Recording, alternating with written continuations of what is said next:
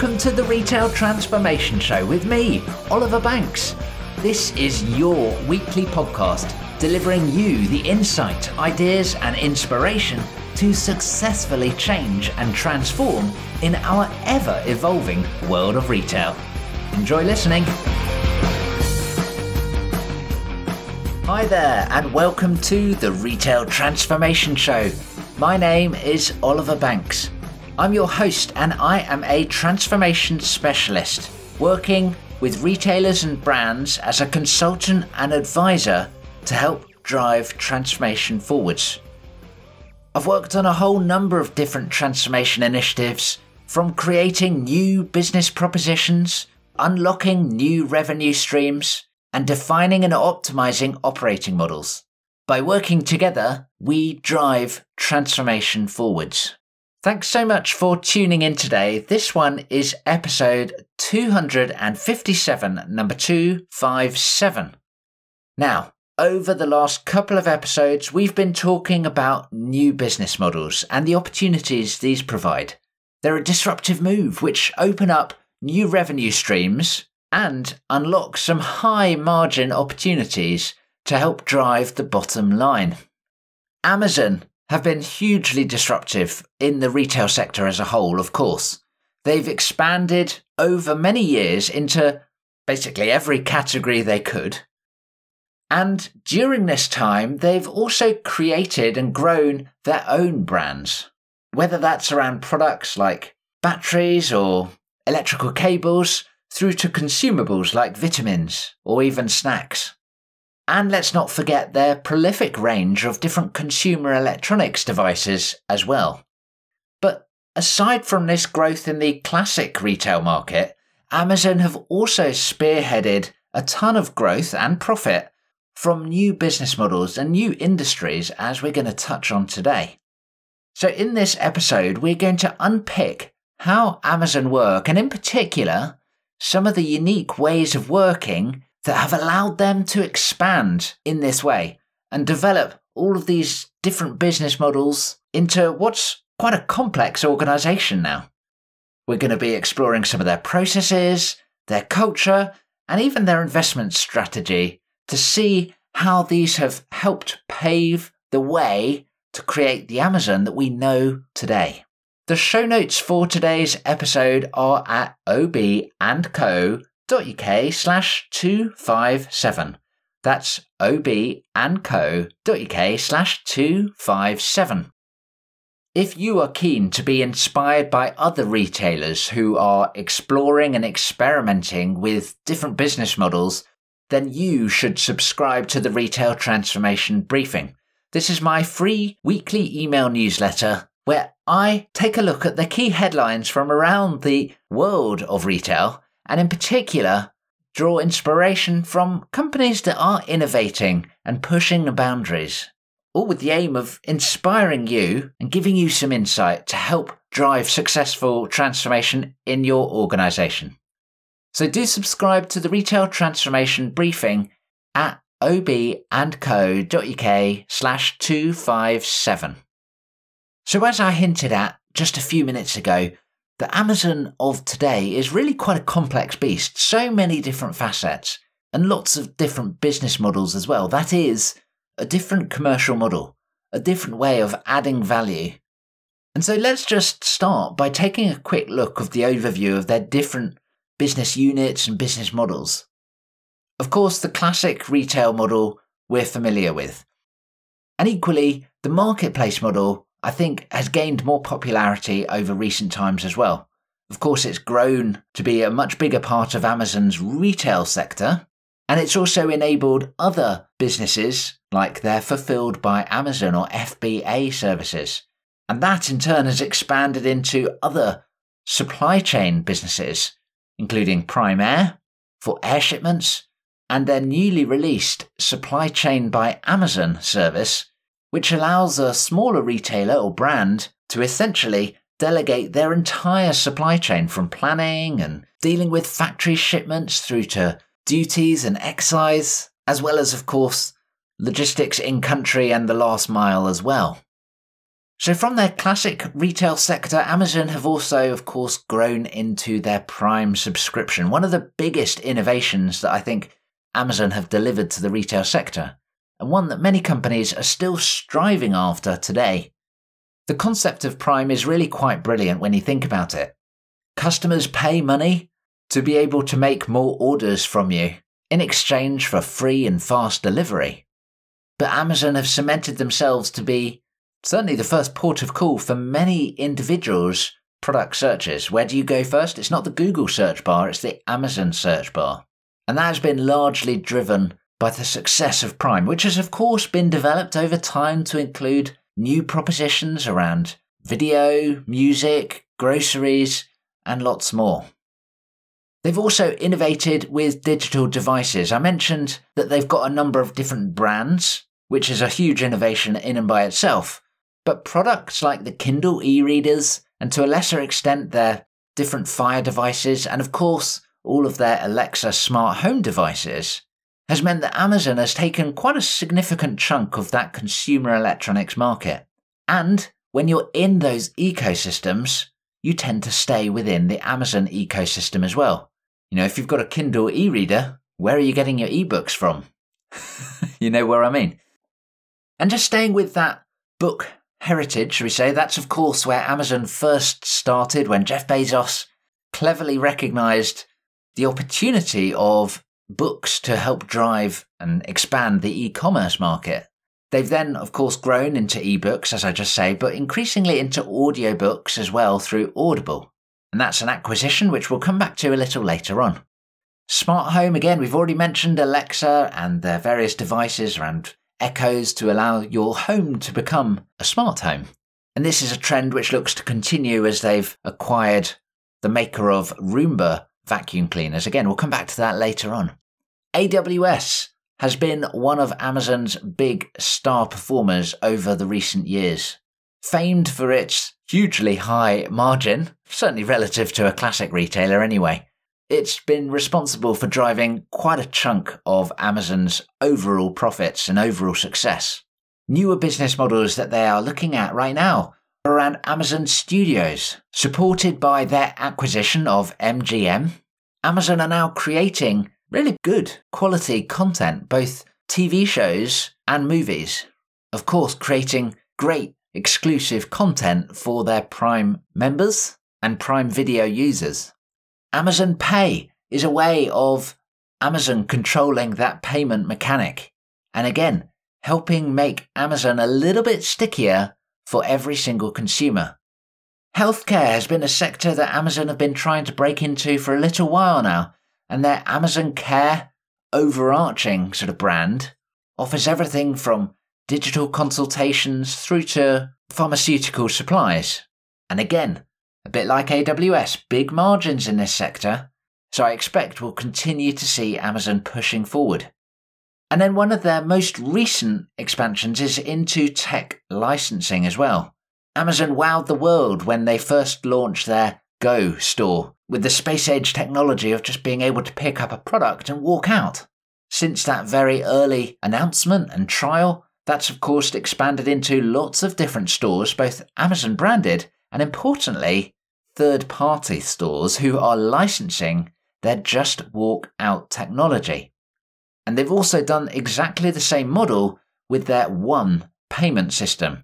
That is the Pay by Palm. So you can wave your hand and it will work out who you are and bill you accordingly. So loads of different factors there. I mean, just reviewing back, we've got classical retail, we've got subscriptions, we've got business-to-business transactions, both as one-off services as well as long-term services. We've got content creation, we've got supply chain solutions, we've got technology solutions, so many different factors and so many different elements of that complex business that Amazon has grown into today. So what is it about Amazon? How have they operated to be able to expand like this into so many different sectors?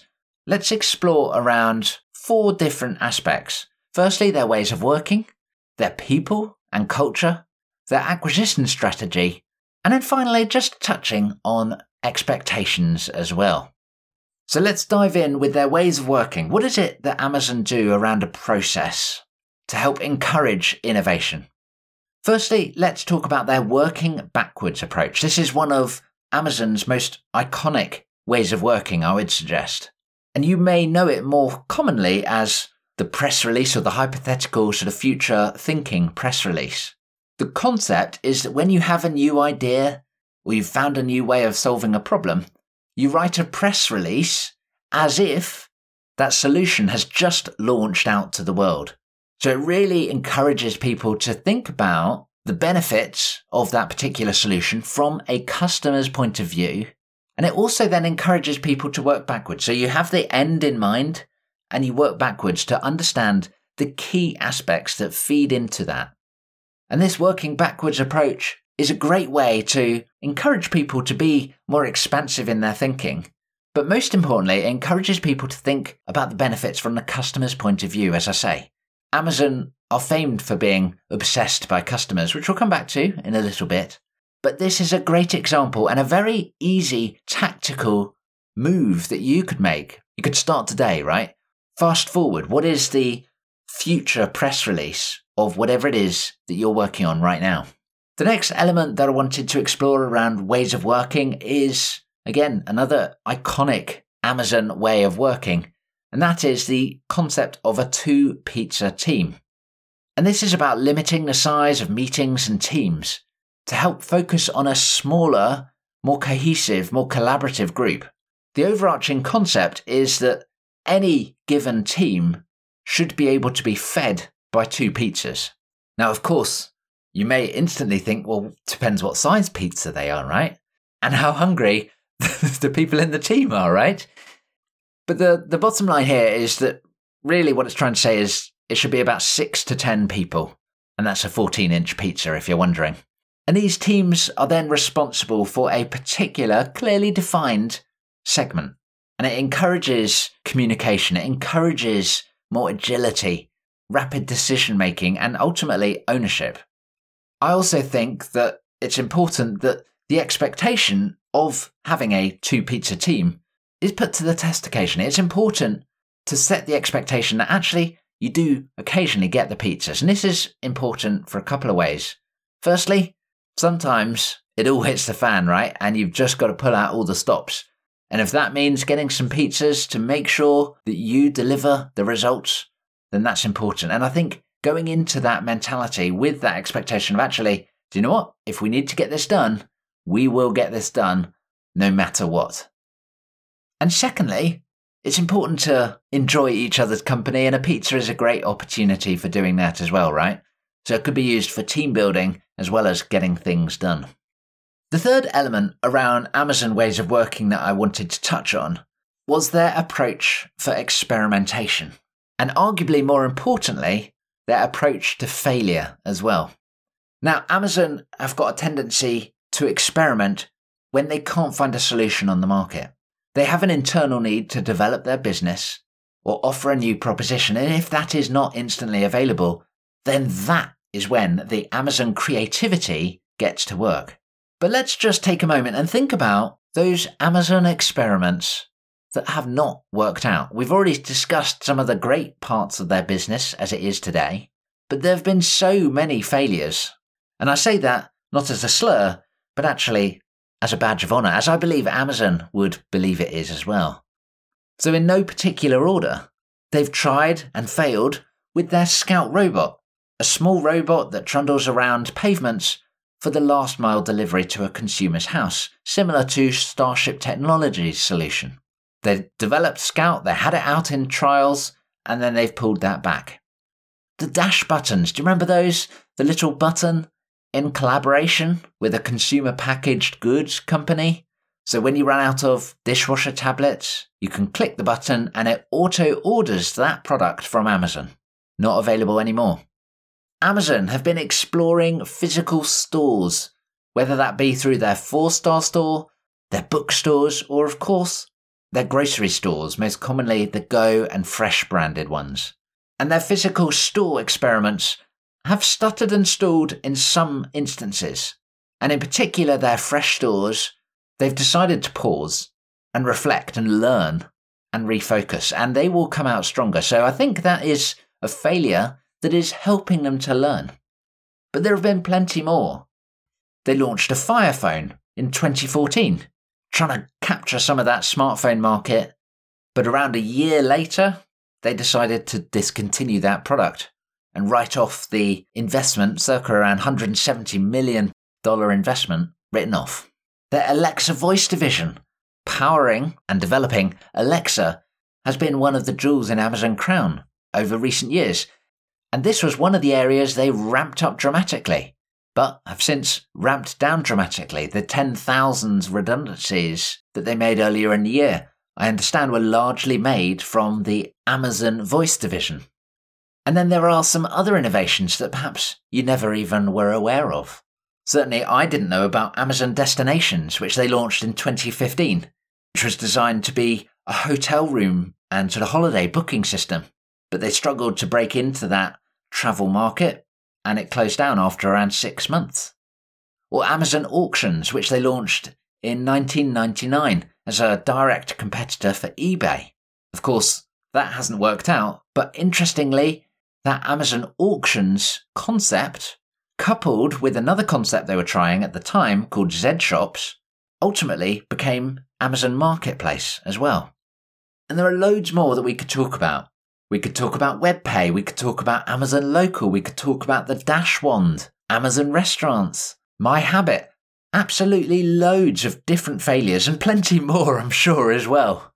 And those are the ones that have actually made it to market as well. How many ideas and creations have been in development and have decided, no, this is not customer focused, it's not commercially viable, whatever reason, we're not going for this one. Or even just actually, do you know what? We're choosing to prioritize this other initiative rather than this one. So this is going to get shelved. So why am I laboring all of these points? Why am I talking about all of these failures rather than what Amazon are doing to be successful? Well, firstly, it's to show the extent of Amazon's experimentation.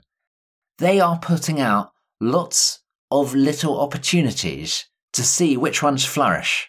It's a term called greenhousing, and it's brilliant at looking at a broad scope of innovation to assess where there is genuine potential. And really here, Amazon are, in a way, playing a game of chance. They have lots of different viable sounding opportunities, and so they're having lots of goes at seeing which ones work. And therefore, it's a game of statistics. There is a greater likelihood of finding a successful business model and a successful business if you try a lot. But with that, you also have to fail a lot as well. And some of these failures have been high profile, but some have not been. Some have been sort of under the radar. They've never got off the ground enough to be highly visible, and they haven't captured the attention of consumers or the media to make a big song and dance out of it, so to speak. So as we're thinking about ways of working and processes for Amazon's expansion, what's the takeaway here? Well, for me, it's about how Amazon sets itself up intentionally to work quickly and collaboratively, and how it values real-life trials rather than just speculative chat. I'm sure we've all been in a little too many meetings where we've been talking about an idea where nothing actually happens. We've got to change this if we want to drive our business forwards. Amazon's founder, Jeff Bezos, often talks about failing, and with the concept that if you're not failing, then you're not innovating. But all of these different failed projects and initiatives that we've just spoken about are learning experiences. They show what works and what doesn't, both from a technical point of view, but also from a ways of working point of view as well. And failure, therefore, is embedded into Amazon's culture, or more specifically, an acceptance of failure and a recognition of the value of learning from failure. And so the next aspect I wanted to talk about was around culture and values. Amazon have done a supremely thorough job at their leadership values, which have remained brutally consistent over time. If you're not familiar with Amazon's values, leadership values that is, then do head over to the show notes page at obandco.uk/257 and you'll find out all about them there. But ultimately, there has been a relentless desire within Amazon to grow the business and to transform the industry from a customer's point of view. Out of those leadership principles or values that I just spoke about, customer obsession is there. Think big is there. And when you have these sort of principles and values, they guide and foster a real culture of innovation and encourage long-term thinking and short-term action. Talent management is a big, important point of encouraging this culture to grow, but also having top-notch people on board. Amazon absolutely seeks out top talent and has the brand name to do so, right? But it's not just looking for those talents within the sector they know already. They're looking for broader talents, hiring people from aerospace backgrounds, for example, or AI experts. Lots of different experts that come in and can play a role in Amazon to help them become an industry expert as well. And this creates an incredibly diverse talent pool, and that diversity naturally encourages fresh perspectives, different ways of thinking, different ways of approaching a particular challenge. And of course, when you're looking at expanding business models, moving into new industries, you need a different point of view, because what has worked, let's say in the retail setting, will not necessarily work in the healthcare setting. Amazon are famous for their lengthy recruitment processes and the sheer volume of interviews needed to make a hire. And this is important for talent management. It's about making sure you're absolutely certain about a particular individual. Amazon's approach to recruitment is absolutely not, let's hire them, see what they're like, and then we can always let them go in their notice period, right? They focus on diligently making sure that recruitment process gets someone that fits the culture, gets someone that has the right skills and the capabilities and the characteristics of what will work at Amazon and what they're looking for, right? I was particularly interested by the concept of bar raisers, which help them to keep the recruitment standards high. Now, this is a special role that anyone can apply for, but it is not a job in and by itself. A bar raiser is there to ensure that Amazon hires the best people, that Amazon is raising the bar, both in who they are, but who they bring into the team as well. On this same concept, again, Amazon are always investing into training and continuous learning, both around classical topics like operational excellence, but also new and emerging topics like machine learning and AI. They're trying to ensure that their team members are equipped with the latest knowledge and can drive the cutting-edge change that Amazon wants to drive. They've tried to decentralize decision-making through elements like the two-pizza team concept, but also they are looking to delegate decision-making further down the org chart to encourage faster response and more innovation. Also, from an organizational structure point of view, they've created their own R&D arm called Lab 126, and that's been responsible for innovations like the Kindle and the Echo and some of their other consumer electronics devices. But R&D is an important part of Amazon's overall structure, and it's an area they continually invest in a big way. It represents a much greater share of their P&L compared to other retailers, and that's one of the reasons that allows Amazon to be more innovative in everything that they do. They're investing more in it, and you'd hope that they would therefore be more innovative as a result. So the takeaway here is that Amazon aims to create the best team, the world-leading team. It aims to hire the best, and correspondingly demands the best from them. And with these high-performance teams, they're giving the responsibility and the authority to make decisions, and the resources to invest and ultimately to excel. Our next element to dive into is around acquisitions, and Amazon have been particularly active on the acquisition market for a number of years. And some of these acquisitions have seemed a little odd at first because they don't fit with the classic Amazon model. It is not like some retailers' acquisition strategies, which is around buying up competitors or adjacent companies. Some of them have been quite obscure and have made sense in turn.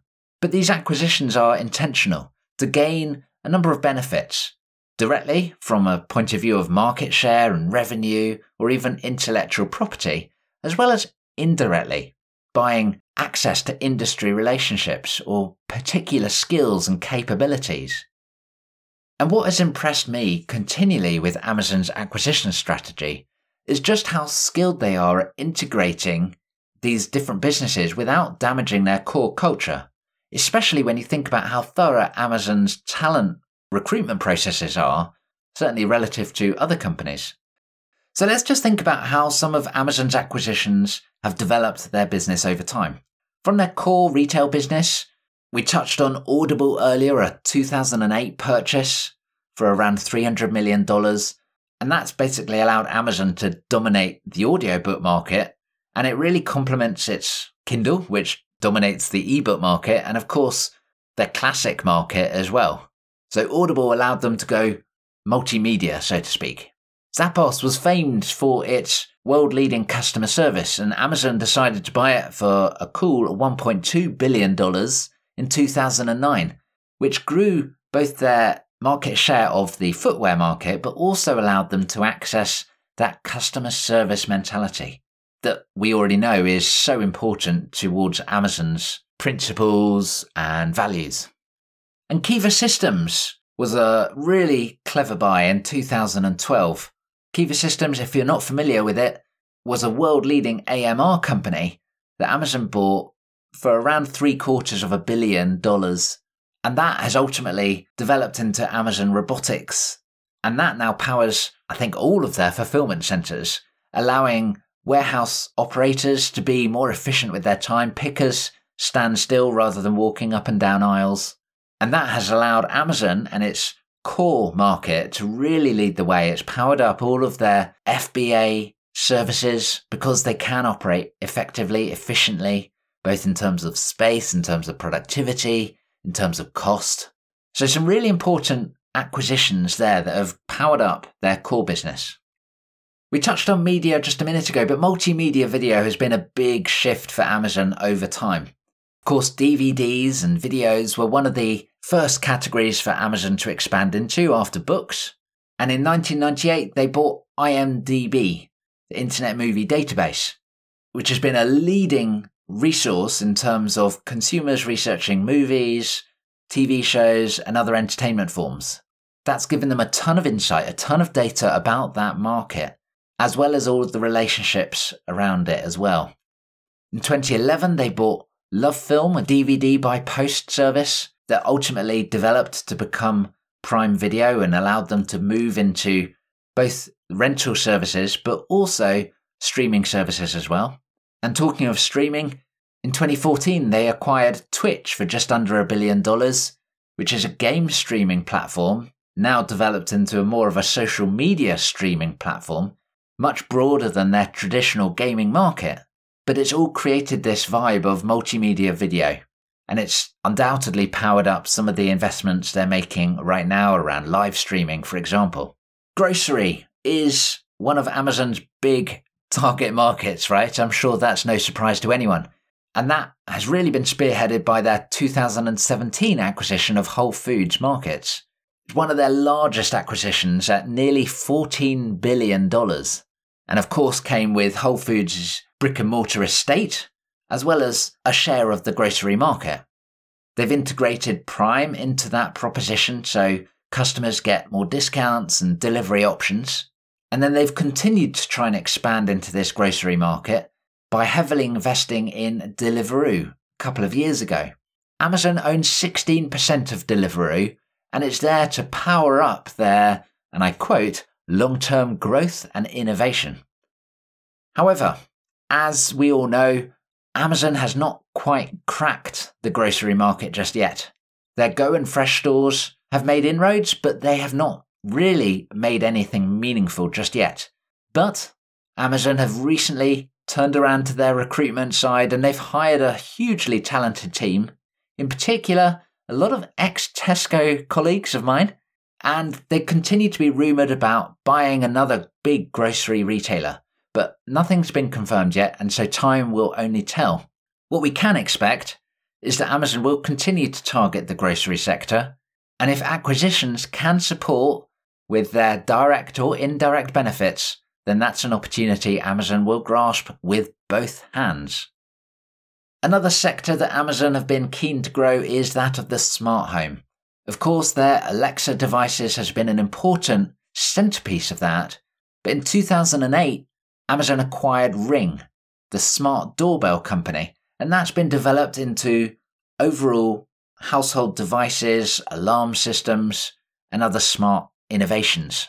And more recently, they've acquired iRobot, which is the company behind the Roomba vacuum cleaners. So again, it's another digital device that becomes central to the home's operation, a consumer's life, right? Powered by Amazon and increasingly integrating into Amazon's ecosystem as well. As I mentioned earlier, Amazon also acquired MGM, which gave them huge production value to continue their expansion into their Amazon-branded studio productions, TV shows, movies, live streams, lots of different elements. And then the final sector I wanted to explore was Amazon moving into the healthcare sector. In 2018, they acquired PillPack for, again, around $750 million, which is an online pharmacy. And this provided the platform for making pharmaceutical deliveries, as well as the capabilities and the understanding of all the different pharmaceutical regulations. Obviously, it's much more restrictive than, let's just say, books, in terms of what you can do, how much you can sell, who you can sell it to, etc. So PillPack really spearheaded their growth into this healthcare market. And then more recently, One Medical, which they acquired for nearly $4 billion, which is a primary healthcare provider offering in-person appointments as well as digital or virtual interactions with medical professionals.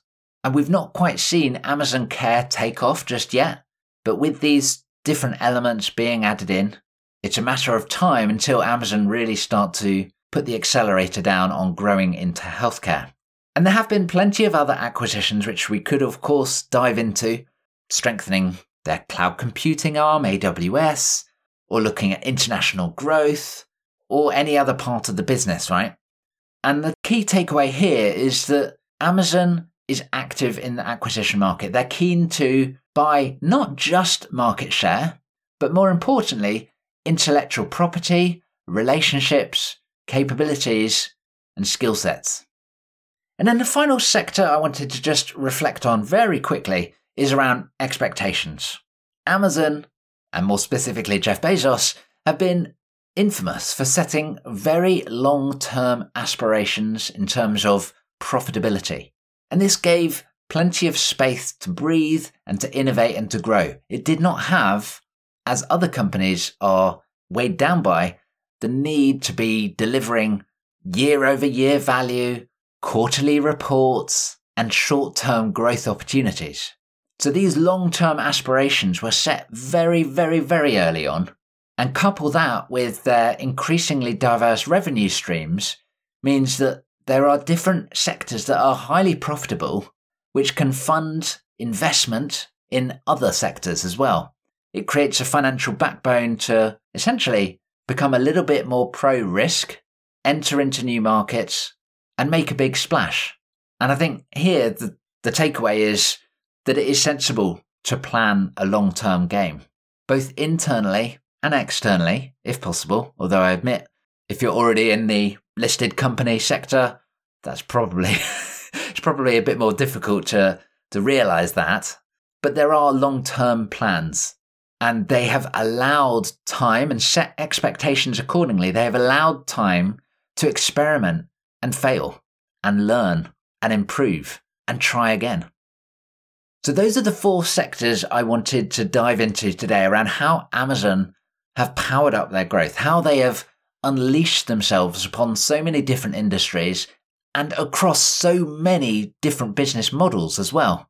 They've expanded vastly, undoubtedly, in every single direction, basically. But they have seen varying success. Wins such as AWS and Amazon Ads, which we've barely touched on, by the way, have inspired other companies to follow suit into cloud computing and retail media networks. But some sectors, like the grocery sector most notably, have caused headaches for Amazon and arguably attracted ridicule from the broader industry, which I think is wrong because Amazon are a smart company. As I said earlier, they're going to be learning. they're going to be improving and they're going to be trying again in a different way. But more broadly, Amazon have, of course, delivered positive results historically, but have struggled more since the pandemic, I would argue. And we've all seen that through different headlines. I mentioned the large number of redundancies that they unfortunately had to make. And that is, of course, not the plan. Let's be honest. No one wants that to happen. But Amazon know that a lot of their big bets will not pay off. When they don't, they take the learning. If possible, they move people around to other parts of the organization, creating that diverse talent pool. But when they do work, they also know that it's going to more than repay the investment that they've made in that, and it's going to allow them to have speculated and experimented with other failed initiatives as well. And the long-term learnings of all of those different experiments will be applied elsewhere within the company and will continue to add value. And so how have Amazon expanded? Well, of course, there's no one simple, single answer, right?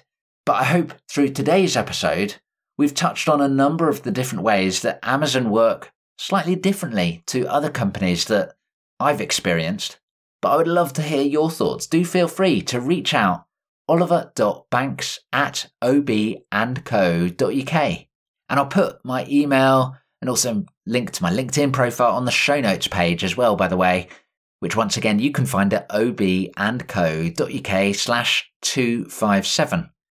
Remember to sign up for the Retail Transformation Briefing on those show notes page, and also check out other episodes that I think you should listen to next.